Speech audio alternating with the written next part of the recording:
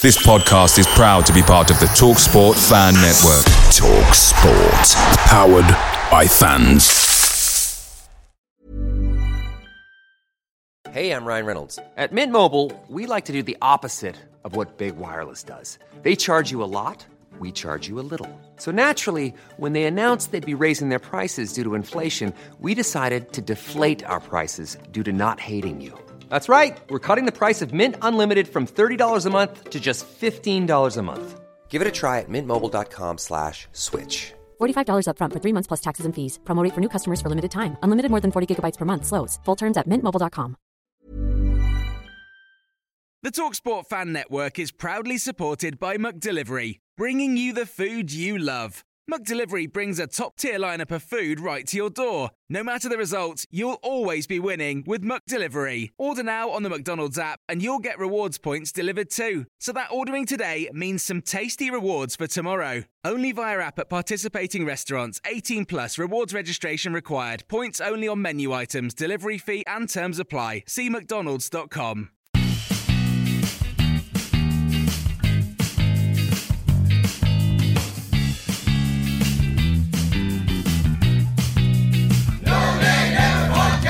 Hello and welcome to the No Nay Never podcast and football show brought to you in association with the TalkSport Fan Network.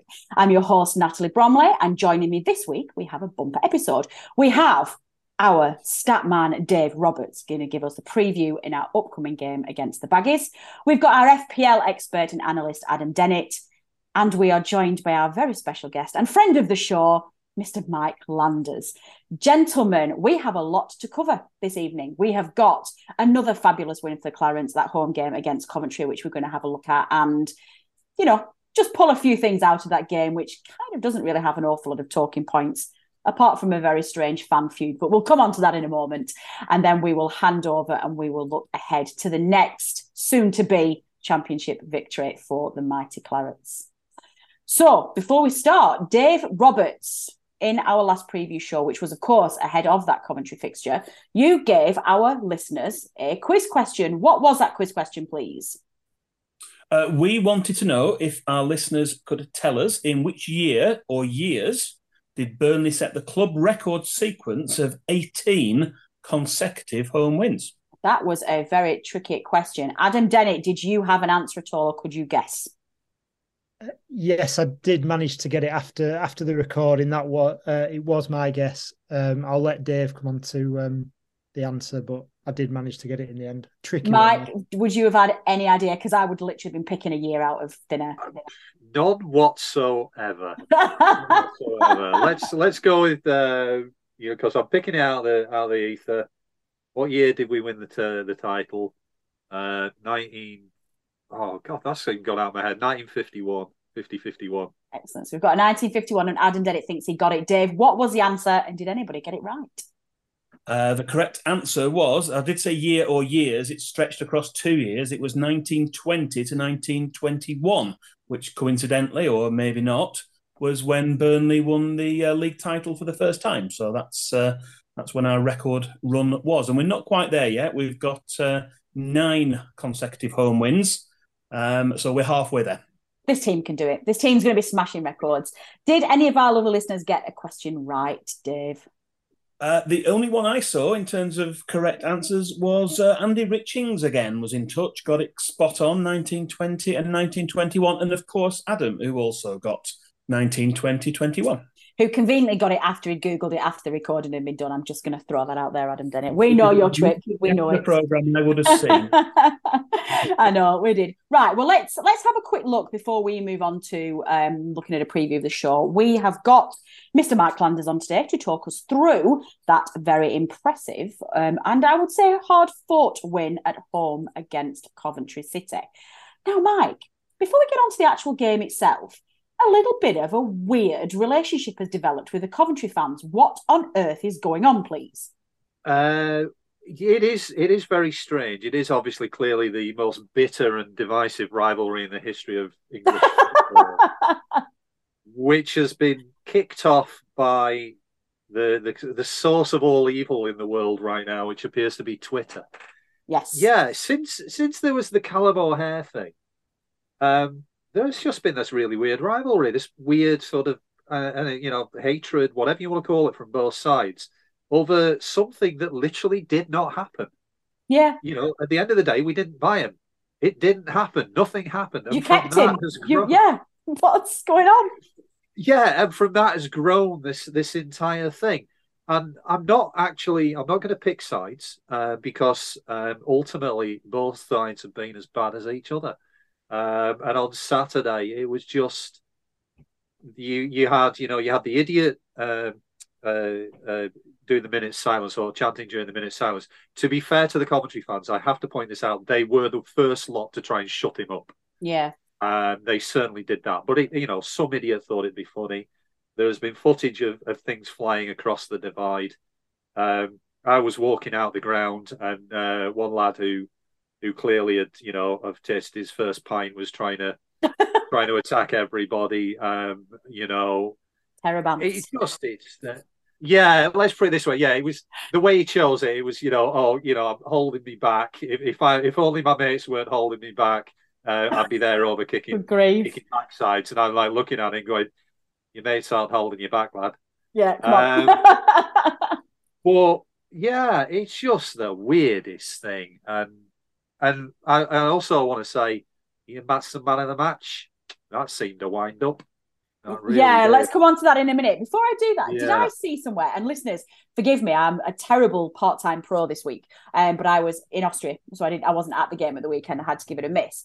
And I saw a weird headline, and I share your view with this, Mike. I never know whether anything I believe on Twitter is real or not anymore.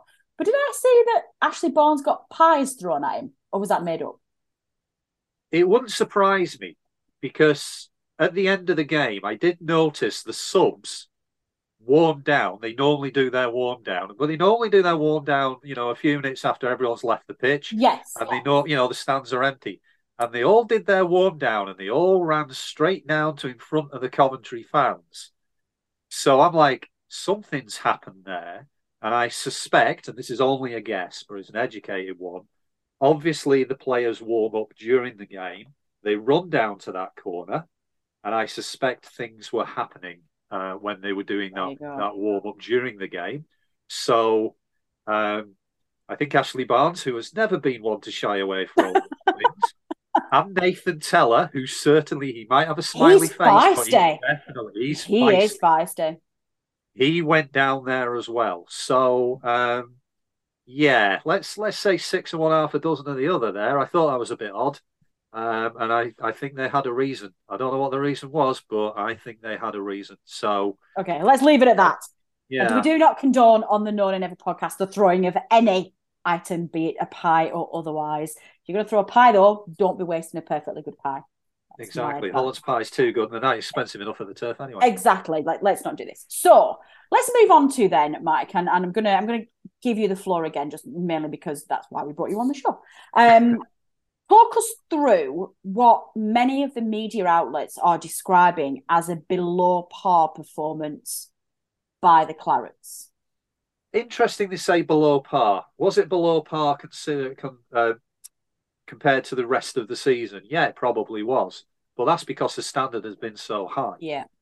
It was not a good performance in the first half. The conditions didn't help. But I have to say Coventry were much the better side. They were playing some really nice stuff, some really nice pass and move stuff.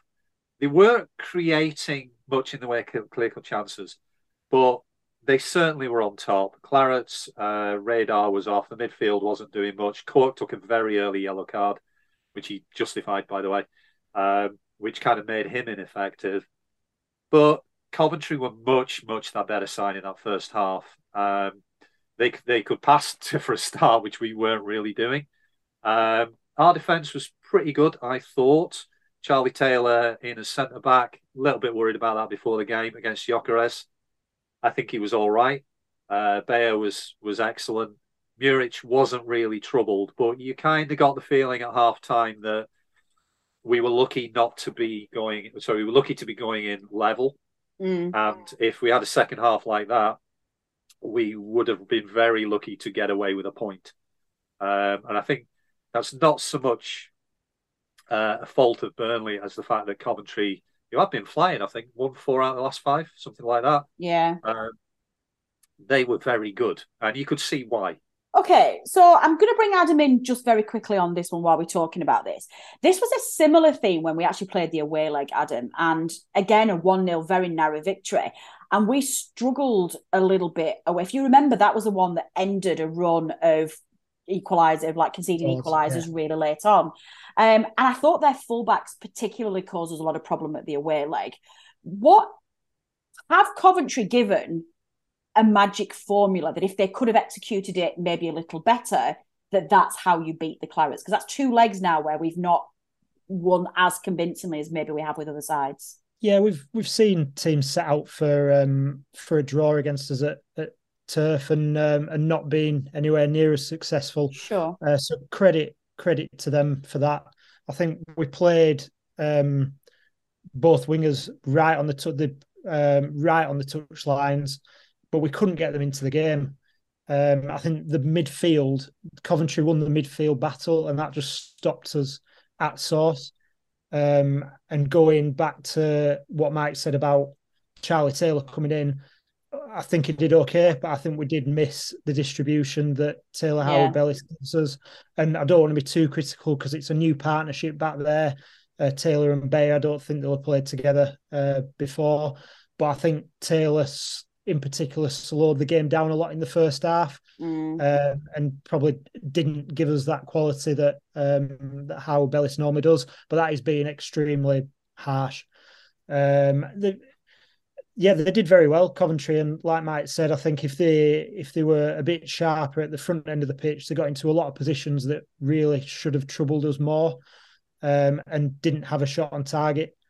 So lucky to go in at half time 0-0, and I was happy to go in at half time 0-0. I think the only chance we had really were when Coventry gave the ball away in midfield, and we broke quite quickly, but kind of got in each other's way, and then J-Rod sliced a shot horribly wide. Which I think, given his lack of chances and goals recently, probably snatched it a bit, but we didn't really put him anything all half. Zaroury and Benson, when they did get the ball, didn't look as confident and as potent as usual. And like Mike said, the conditions maybe played a part, but we just weren't on it at all first half. Okay. Mike, it's an interesting quandary, isn't it, that centre-half pairing, because Taylor Howard-Bellis is a massive loss. What do you do if you're Vincent Kompany in terms of our defensive partners? Do you stick with Taylor or do you bring our new lad in? Difficult to say without seeing the new lad, really. For this week's game, I'd certainly stay with Charlie Taylor. I'd stick with Taylor for the moment, unless the new guy shows something or is perhaps longer term. Because when Taylor was starting at the start of the season, you kind of got the feeling that he was there to hold the hand of Howard-Bellis. But then Howard-Bellis is just showing how good he is. Yeah, it's like, no. And he's holding the hand of John Bayer. No disrespect to Charlie Taylor, but he's not the future. Bayer and Howard-Bellis is, and presumably Al Dakhil is. So I'd stick with Taylor. He certainly didn't do anything wrong. I think he's probably better for the West Brom game, and then let's see what the future brings. Certainly nothing. Adam's right. He doesn't give he's not the distribution that Howard-Bellis is. He's never scored for Burnley, has he? He's only scored a penalty, or at least 2 penalties. So, he's good from 12 yards, but not with the long shots. Yeah. I think, did Charlie Taylor score the winning penalty in that cup game that Dyche desperately didn't want us to get through to and look fuming on? Yeah, that was it. He was on the sideline like, great, thanks, Charlie Taylor. Exactly, yeah. And I think he did it against, I want to say, one of the FA Cup games at home against like a Barnsley or something. But, I'd stick with him. Yeah. Let's see. Happy with that. Before we move on then to have a look ahead to the next game, anything else that you wanted to highlight, Mike? Anything else that you wanted to pick up on in terms of the game itself, or was it just hard-fought victory? Well, we've got Cork. Cork is out, but JBG came on. That's very true, actually. Yes. Yeah, JBG came on, and it transformed the team, I thought. If JBG, if we've had this JBG for the last 4 years, we'd still be in the Premier League. He was brilliant, and he makes that glue work, going forwards when we need it to work. And it's a shame that, we can't fit him and that first choice midfield in the team all together. Yeah. But he's a hell of a weapon to bring off the bench, especially alongside Teller. The only downside is Scott Twine. The lad was literally stripped off and ready to come on. No, he didn't make it on. He had taken his shirt off and everything until that goal went in. And, I'm just thinking, whatever that lad has done, he has walked under every ladder. He has every black cat. It's a shame. But, how do you... No one predicted JBG to fit in as well as he has and be, I think, an absolute star this season, which is kind of interesting because I don't think anyone expected it to happen. But I'm glad it did because he really made the team tick in that second half. Zaroury started playing instead of, as Adam's saying, just hanging around on the touchline.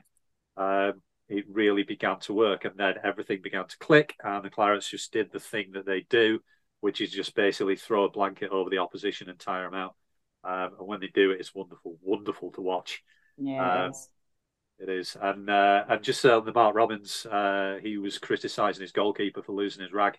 Yeah, justifiably so as well. I thought he was. Yeah, I thought he was completely justified in turning around saying, "You don't do that against a team like Clarets." No, because exactly. I mean, it's a comparison I hate to make because it sounds lazy. With the company thing, but it's like Man City. You cannot afford to stop thinking and concentrating against Man City. They'll kill you the moment you do. And Coventry switched off, and we got them straight away. Yeah. And it's blooming good to be on the giving rather than the receiving end these days. Amen to that. I'm not going to lie, Mike. I am not looking forward to the end of this season because I am enjoying it immensely. Well, that's, I think, all we're going to cover in terms of the Coventry reaction. Let's go ahead now and have a look to the Clarets' next game.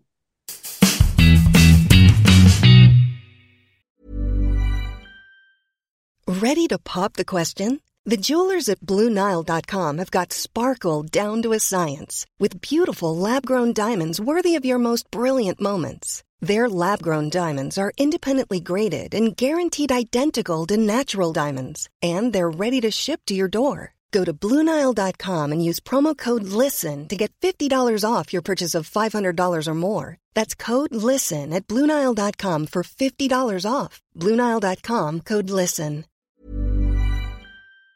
Picture the scene. All of your mates around, you've got your McNugget share boxes ready to go. Partner this with your team playing champagne football. Perfect. Order McDelivery now on the McDonald's app. There's nothing quite like a McDelivery. At participating restaurants, 18 plus, serving times, delivery fee and terms apply. See mcdonalds.com. And that Clarets fixture is, of course, another home tie. It is a Friday night this week, Friday the 20th of January. We are once again live on Sky Sports, as the Clarets always are these days. We're just entertainers. It's 8 p.m. kickoff. Dave, why don't you please set us off with the preview of the West Brom game by giving us the championship head-to-head. You may be surprised to know that West Bromwich Albion are the club that Burnley have played the most league fixtures against. There have been 131 past league matches between the two teams, making this Friday's match number 132. Wolves are just behind on 130, and Preston North End are on 127, which will become 128 next month. This is season number 66 alongside the team from the Hawthorns, and most of those, 47, were in the top flight, with just one in the third tier. That was in 1992-93. As this is our 18th season together in the second tier, we want to give you an overview of the previous 17 league matches at Turf Moor at this level. Between 1901 and 1910, the Throssels, as they were colloquially known back then, visited Turf Moor on 7 occasions in the second division and remained undefeated, winning on 5 occasions and drawing the other 2. There was one more season together in the second division prior to the First World War, and that was in 1910-1911. And in January 1911, Burnley registered a 2-0 win thanks to a goal in either half from Benny Green. Burnley also won the next second-tier match at Turf Moor. That was a 2-1 victory in April 1931. That was thanks to goals from George Beale and Louis Page. The next two matches on our list took place either side of the Second World War. Both ended in victory for the visitors by a 3-0 scoreline in September 1938. And then in the 1946-1947 season, there was a rare home defeat, just one of two during that campaign, as Albion won 2-0 in September 1946. Obviously, Burnley went on to be promoted to the top flight at the end of the season. We then jumped forward to the 1990s. The only second-tier game at Turf Moor between the two teams was in March 1995. That finished as a 1-1 draw as Liam Robinson's equaliser cancelled out the opening goal from Albion's Andy Hunt. All of the 5 remaining matches on our list took place during the first decade of the new millennium. The first of those, in April 2001, finished 1-1 as Bob Taylor's goal cancelled out Glenn Little's opener. The visitors won again in February 2002, with both goals being scored in the first half by Jason Roberts. Despite having Rob Hull sent off in the next match in January 2004, Albion came from behind to grab a 1-1 draw after Jeff Horsfield scored to cancel out Robbie Blake's opener. We've played in the Premier League more recently, but the final 2 championship matches at Turf Moor were both Burnley wins.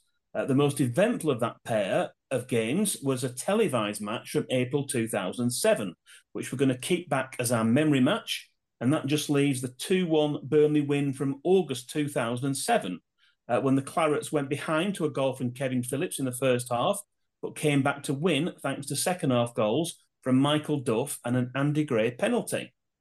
So overall, Burnley's past record isn't great.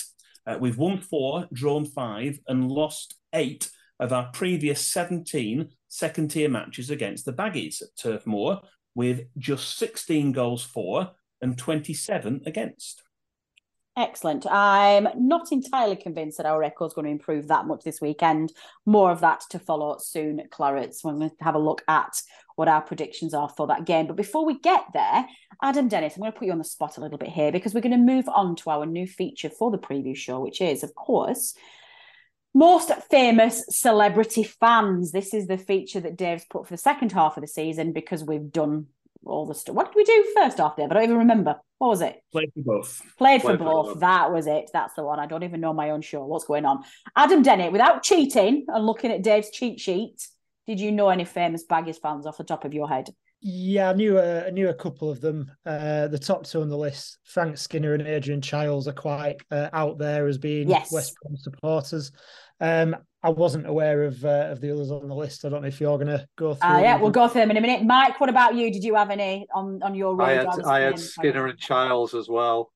They're probably the most famous ones. So, they were having fun in the 90s TV heyday. They absolutely were. And it would probably become no shock to you at all, listeners, that Dave has highlighted Frank Skinner and Adrian Chiles as being the first and second on the list of West Brom fans. But who else is on that list? Well, for our younger audience, a certain Liam Payne, the ex-One Direction singer. Dave, that one came as a bit of a surprise. Is that legit? Is he? He doesn't strike me as being a West Brom fan. Apparently so. It's okay. Just a quick thing here. How verified are we about these celebrity fans, or is this just Dave read an article somewhere about somebody who was vaguely connected to his nan's brother's uncle's cousin and decided that they were a fan? Well, I do that as well, but I also try to hear from the opposition fans. So we try and tweet out before the game, try and get some responses, try and get some genuine fans rather than ones that are just sort of really tenuous. Stats. Yeah. Well, I feel like I should put a disclaimer here, listeners. I cannot verify whether this information is accurate. It's not something we're used to doing on the previous show because Dave is pretty good with his stats, but this one literally could have gone wrong. So let's move on. Who else is on there? We've got Frank Skinner, Adrian Chiles, Liam Payne.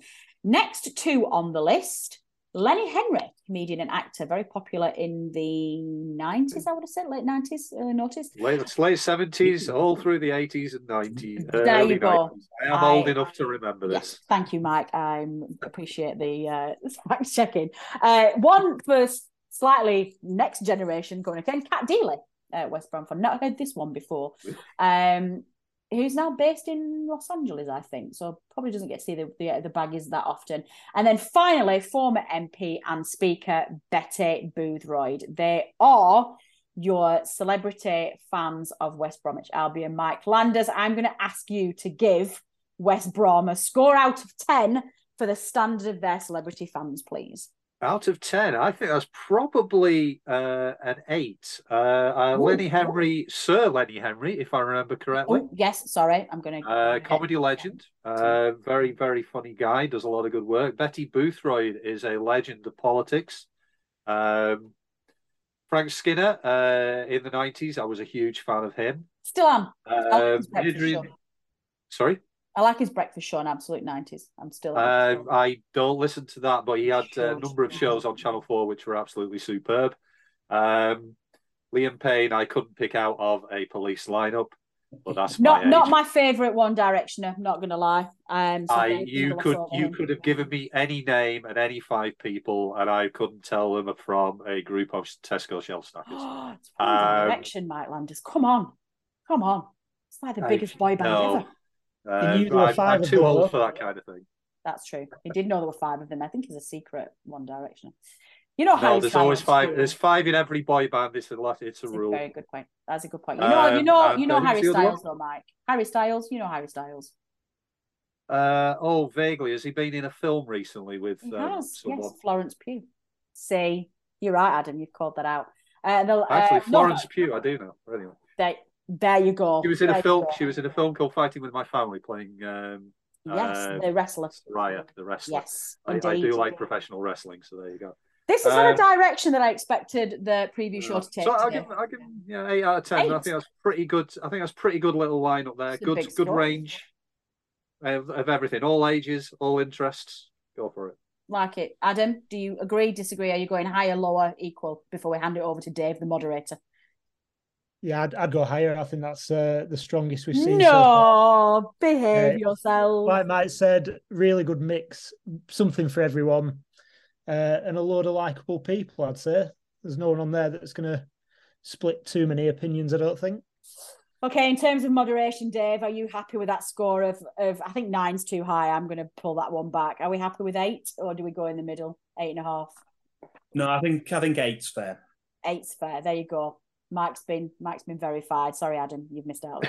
Let's move away from this nonsense, please, because as Dave already alluded to a few moments ago, we need to talk to you about what memory match we have selected for this feature, please. Off you go, Dave. For this week's memory match, we're going to go back to the 2006-2007 season for a match which took place on Monday, the 23rd of April 2007, in front of the Sky Sports cameras.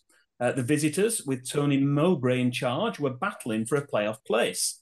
And although Steve Cottrell's Clarets were in mid-table, having ended their torrid run of results, and had already all but guaranteed safety, with 3 matches still to play. Former Clarets midfielder Richard Chatlow was in Albion's squad, but had to be satisfied with a place on the bench for his return to Turf Moor. There was a whirlwind start, and the visitors were 2 goals up inside the first 10 minutes. With goals from a Jason Kumas shot and a Nathan Ellington header, which deflected in off Wayne Thomas. Burnley managed to pull one back through Andy Gray after 15 minutes, and then there were no more major incidents until just before half-time, when Paul McShane was dismissed after an aerial challenge with James O'Connor, who suffered concussion and had to be replaced. Shortly after the break, Burnley made their numerical advantage tell. After a right-wing corner led to a scramble inside the 6-yard box before Andy Gray fortuitously found the net for an equaliser. And the Clarets completed the comeback as Michael Duff's cross found substitute Chris McCann, who, let's generously say, headed in the winner in the 87th minute, although looking at the coverage again, it looked like it came more off his shoulder than his head. After the match, Burnley boss Steve Cottrell said, "We started the game and didn't do anything we'd talked about for the first 8 minutes. I've said to them that we don't need to be 2-0 down before we start responding against these sides. We shouldn't have given them as much respect as we did.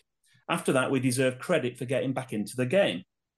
Burnley finished that season in 15th position on 57 points, and West Brom made it to the Championship playoff final before being beaten 1-0 by Derby County. Oh, there you go. That's a good memory match. I don't really know if I remember that game actually, but honestly, there's that many. Well, before we move on to have a look at the final bits and pieces ahead of that game, we like to give you an opposition view. So this week we spoke to the Baggies podcast, the Baggies Pod, and got their view ahead of the game. Hello, Burnley fans. It's Louis Bent here from the Baggies podcast, here to give some opposition insight into tomorrow's game, which, looking back to September, it really wasn't a big game in terms of league position, but now seems for us at least to be quite a big game. The transformation under Carlos Corberán has been nothing short of exceptional since he took over in mid-October. I mean, we've really enjoyed some of the football that he's played at the Hawthorns and some of the games that we've managed to watch, and seeing the defence really tighten up, which was a serious problem during Steve Bruce's reign, has been something to behold, really, the way that that's changed and the way that things have got a lot tighter and we seem a lot more defensively sound. So, so far this season, we've since we last played each other, at least has been really good. We've thoroughly enjoyed watching Albion again, which I think is a big thing for many supporters, and just glad to be sort of back in that promotion playoff mix, which is nice, and something that we didn't think we'd be saying last time that we met at the Hawthorns, I think back at the end of September. So approaching the match, I think that we'll probably look to try and win the game. I think Corberán isn't somebody who accepts a draw. I think we saw that against Luton last Saturday when we came back from 2-0 down to win 3-2. We could have stopped at 2-2 and perhaps settle for a point away at Kenilworth Road, but that's clearly not something that Carlos Corberán has in his mantra with the players. So I feel like that's something that he's going to look to do. He's going to look to win the game and look to play the same brand of football that we've been trying to do, which is fast in transition, trying to get those counter-attacks flowing very quickly. So, I think a predicted lineup. Obviously, we played Chesterfield in the week, which was a largely changed lineup. So I'll probably go in goal, Alex Palmer, a back four of Darnell Furlong, Dara O'Shea, Eric Peters, who's a former Burnley man, Connor Townsend at left back, two holding midfielders, sort of. Akaya Kujlu drops a little bit deeper than Jason Mullenby, but they'll play sort of alongside each other. We've got an injury of Matty Phillips on the left-hand side after that cup game against Chesterfield on Tuesday. So we'll probably switch Phillips out for Grady Dean Garner, leaving John Swift in the number 10 role, Jed Wallace on the right-hand side, and then Daryl Dike up front, because Brandon Thomas Asante will serve the final game of his suspension. Of course, he scored in his first appearance against yourselves last time at the Hawthorns. I think Burnley, I've just really enjoyed watching them from the times they've been on Sky.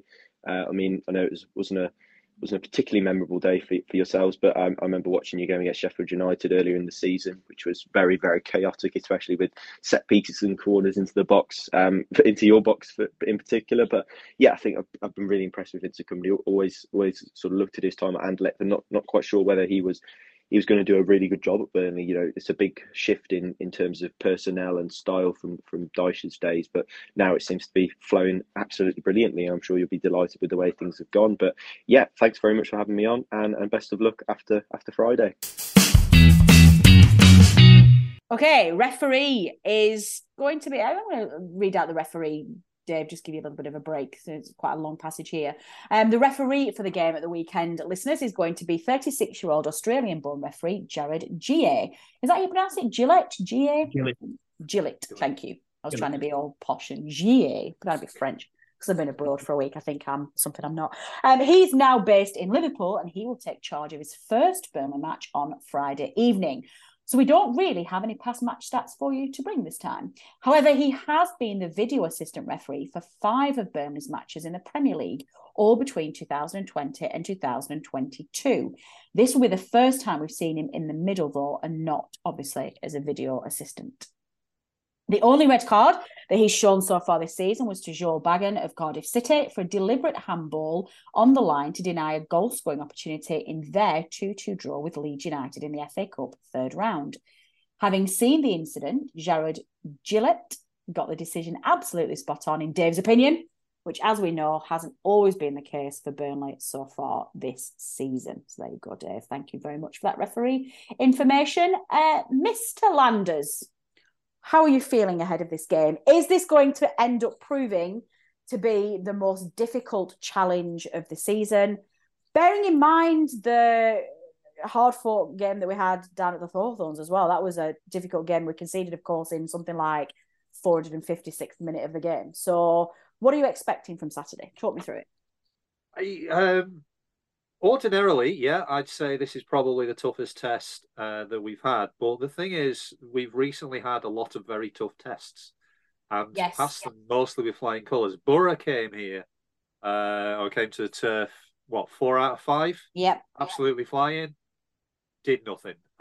Coventry played well for 45 minutes. Clarets came out on top. We were going to QPR. We, played that lot down the road or when they were flying.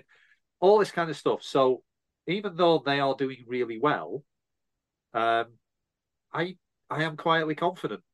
Corberan's done a really good job since he came in, since they got rid of Steve Bruce.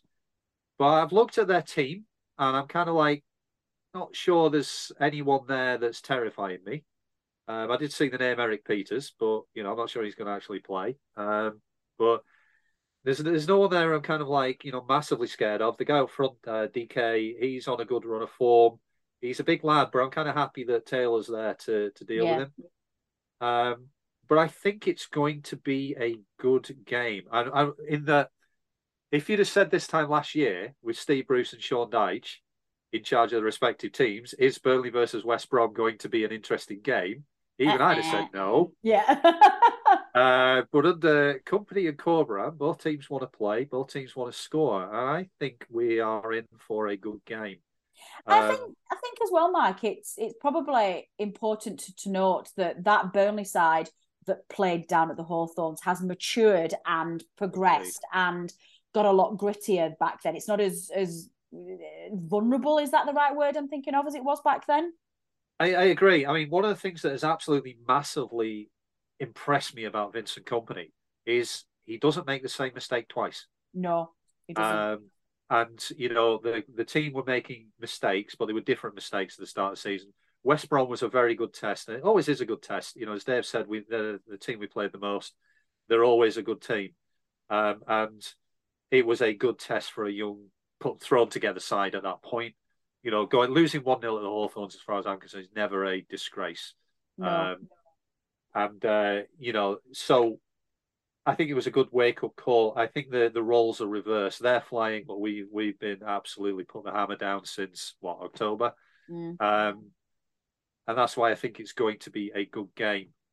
I think it's going to be, hopefully, I think the weather's going to be decent. It's going to be a cold night, but it's not going to be like a swirly, rainy night.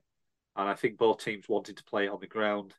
It'll be interesting to see how West Brom cope with the Clarets pressure, with the smothering, with the way that we pass the ball around.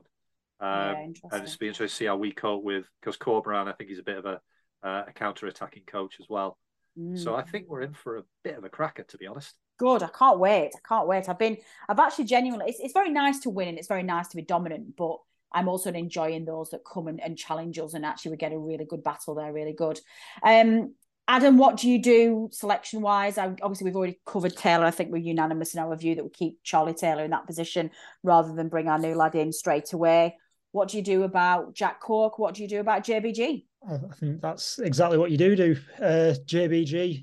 As soon as Cork got booked, you could feel around the ground, oh no, there it is. There's the 2-game ban. Oh dear. But Gudmundson's performance second half, like Mike alluded to earlier, everything good that we did in the second half, Benson's chance, Teller's chance, the goal, all came from JBG, linking with Zaroury and making inroads down that left-hand side and advanced 10 role. And I think Brownhill got better second half as well. So I think that's an easy decision for Kompany to make, to bring Gudmundsson in.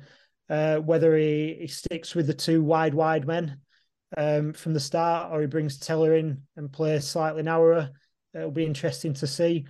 But I think it will be a really stern test on Friday, because as well as we've come up with the goods in tough games recently, so have West Brom, and I think they've won 9 out of 11. We've won 10 out of 11. They're going to be full of confidence, similar to, like Mike said, Middlesbrough and probably Swans earlier in the season. I think came on the back of 5 wins and we absolutely battered them. but I've just got a feeling this will be different. Corberan is a thinker as well, and I think it'll be a really tactical affair. They've got good depth. I think they've had players like Dean Garner and Rogic on the bench.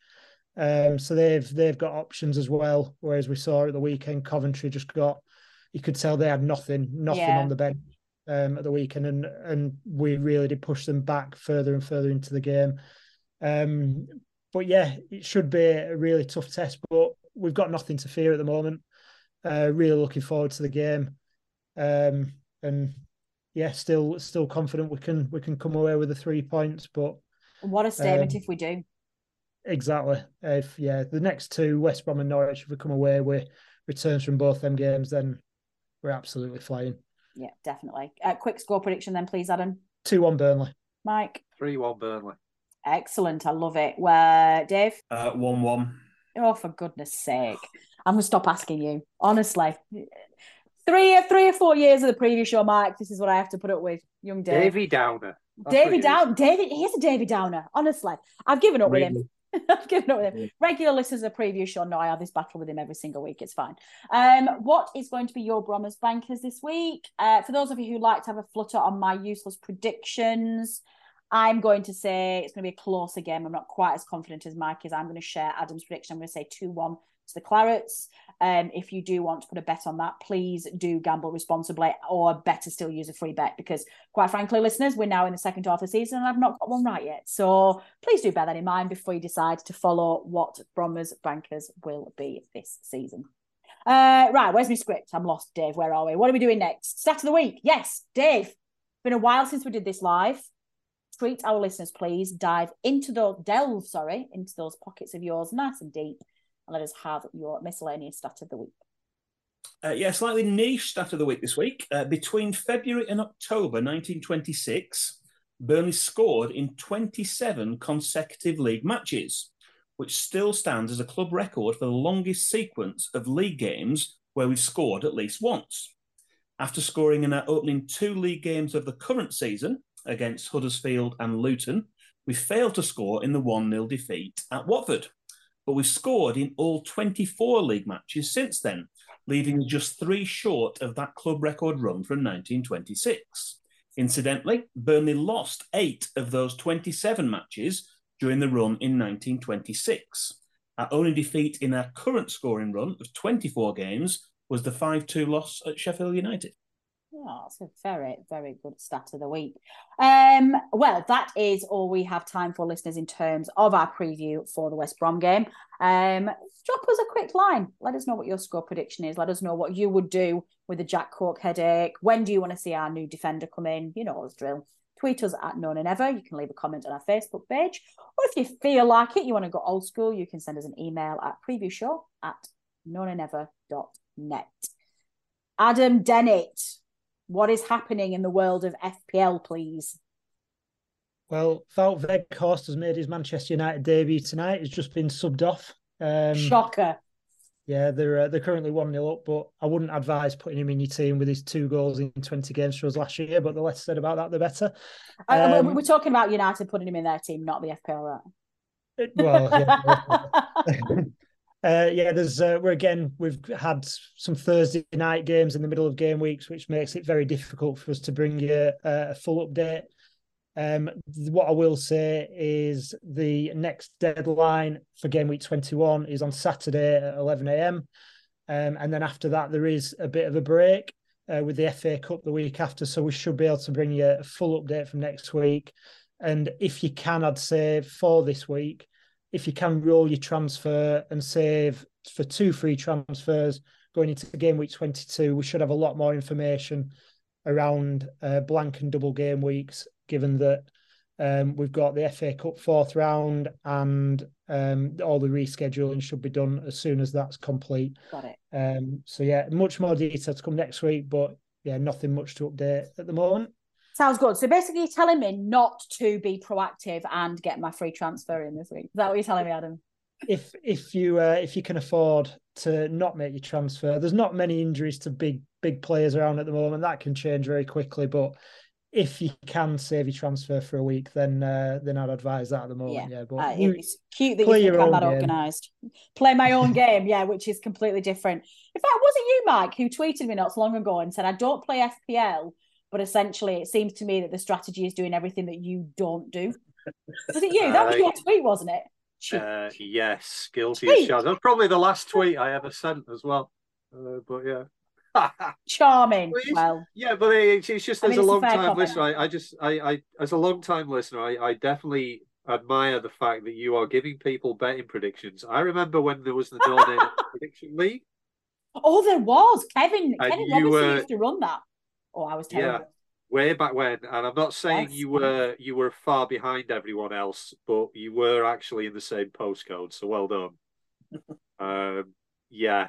That's why I don't play those games. The one time I ever played that, I finished last as well. So, well, you know what it is. I like to think about our listeners, and somebody's got to come last. And if I'm like the park run, what's that person called? The marshal at the end of the park run who always comes last. That is the role that I bring to the No Nay Never podcast. If I'm always last, listeners, yes, you won't be. You prefer to believe in the fantasy of your own construction rather than reality of life, and that's okay. That's fine. It works. Invited you on the show. Let's move on. Dave, I believe that we've got a quiz question to finish the show. Get me out of a hole. I'm getting needled by our guests. What's happening? Quiz question. Come on. We have got a quiz question. We mentioned earlier in the show that West Bromwich Albion are the team that Burnley have played the most league matches against. This Friday's match will be the 132nd. But can you tell us against which club have Burnley played the most second-tier league matches? Ooh, that's a good one. How do our listeners submit their answers, please, Dave? In the usual way, you can send your answers to us via Twitter. That's @NoNayNever, via DM preferably, so no one sees your answer.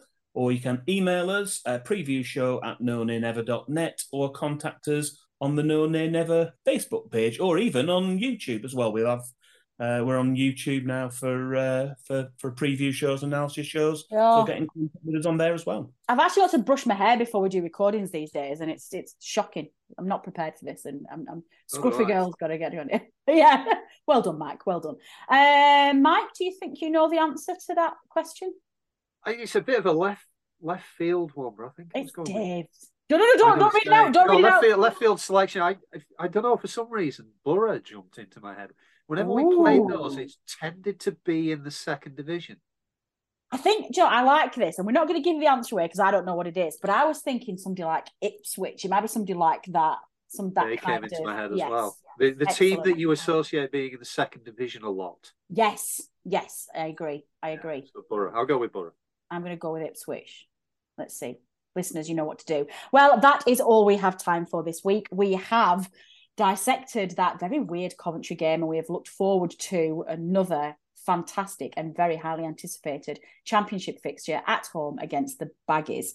My thanks go to everybody who has contributed to making this podcast, not less our guests, Mike Landers, Dave Roberts and Adam Dennett, who have provided all of the insight for this show. As ever, this show is brought to you proudly by the TalkSport Fan Network. I've been Natalie Bromley. Until next time. The No Nay Never podcast is brought to you in association with the TalkSport Fan Network. Natalie Bromley is the host and editor, and the show is produced by Matt Moss. Our resident statistician is Dave Roberts, and our FPL expert is Adam Dennett. The Analysis Show team is collectively Tom Whittaker, Richard Steele, George Poole, Charlotte Rigby, Adam Dennett and Robbie Kopak. Our music is provided by George Gaskill, and our newsletter team is headed up by Jamie Smith. If you don't already, you can subscribe to our newsletter by visiting nonaynever.substack.com. Our thanks as ever go to our partners TalkSport. We are as ever proud to be part of the TalkSport Fan Network. Away days are great, but there's nothing quite like playing at home. The same goes for McDonald's. Maximise your home ground advantage with McDelivery. Order now on the McDonald's app. At participating restaurants, 18 plus, serving times, delivery fee and terms apply. See mcdonalds.com.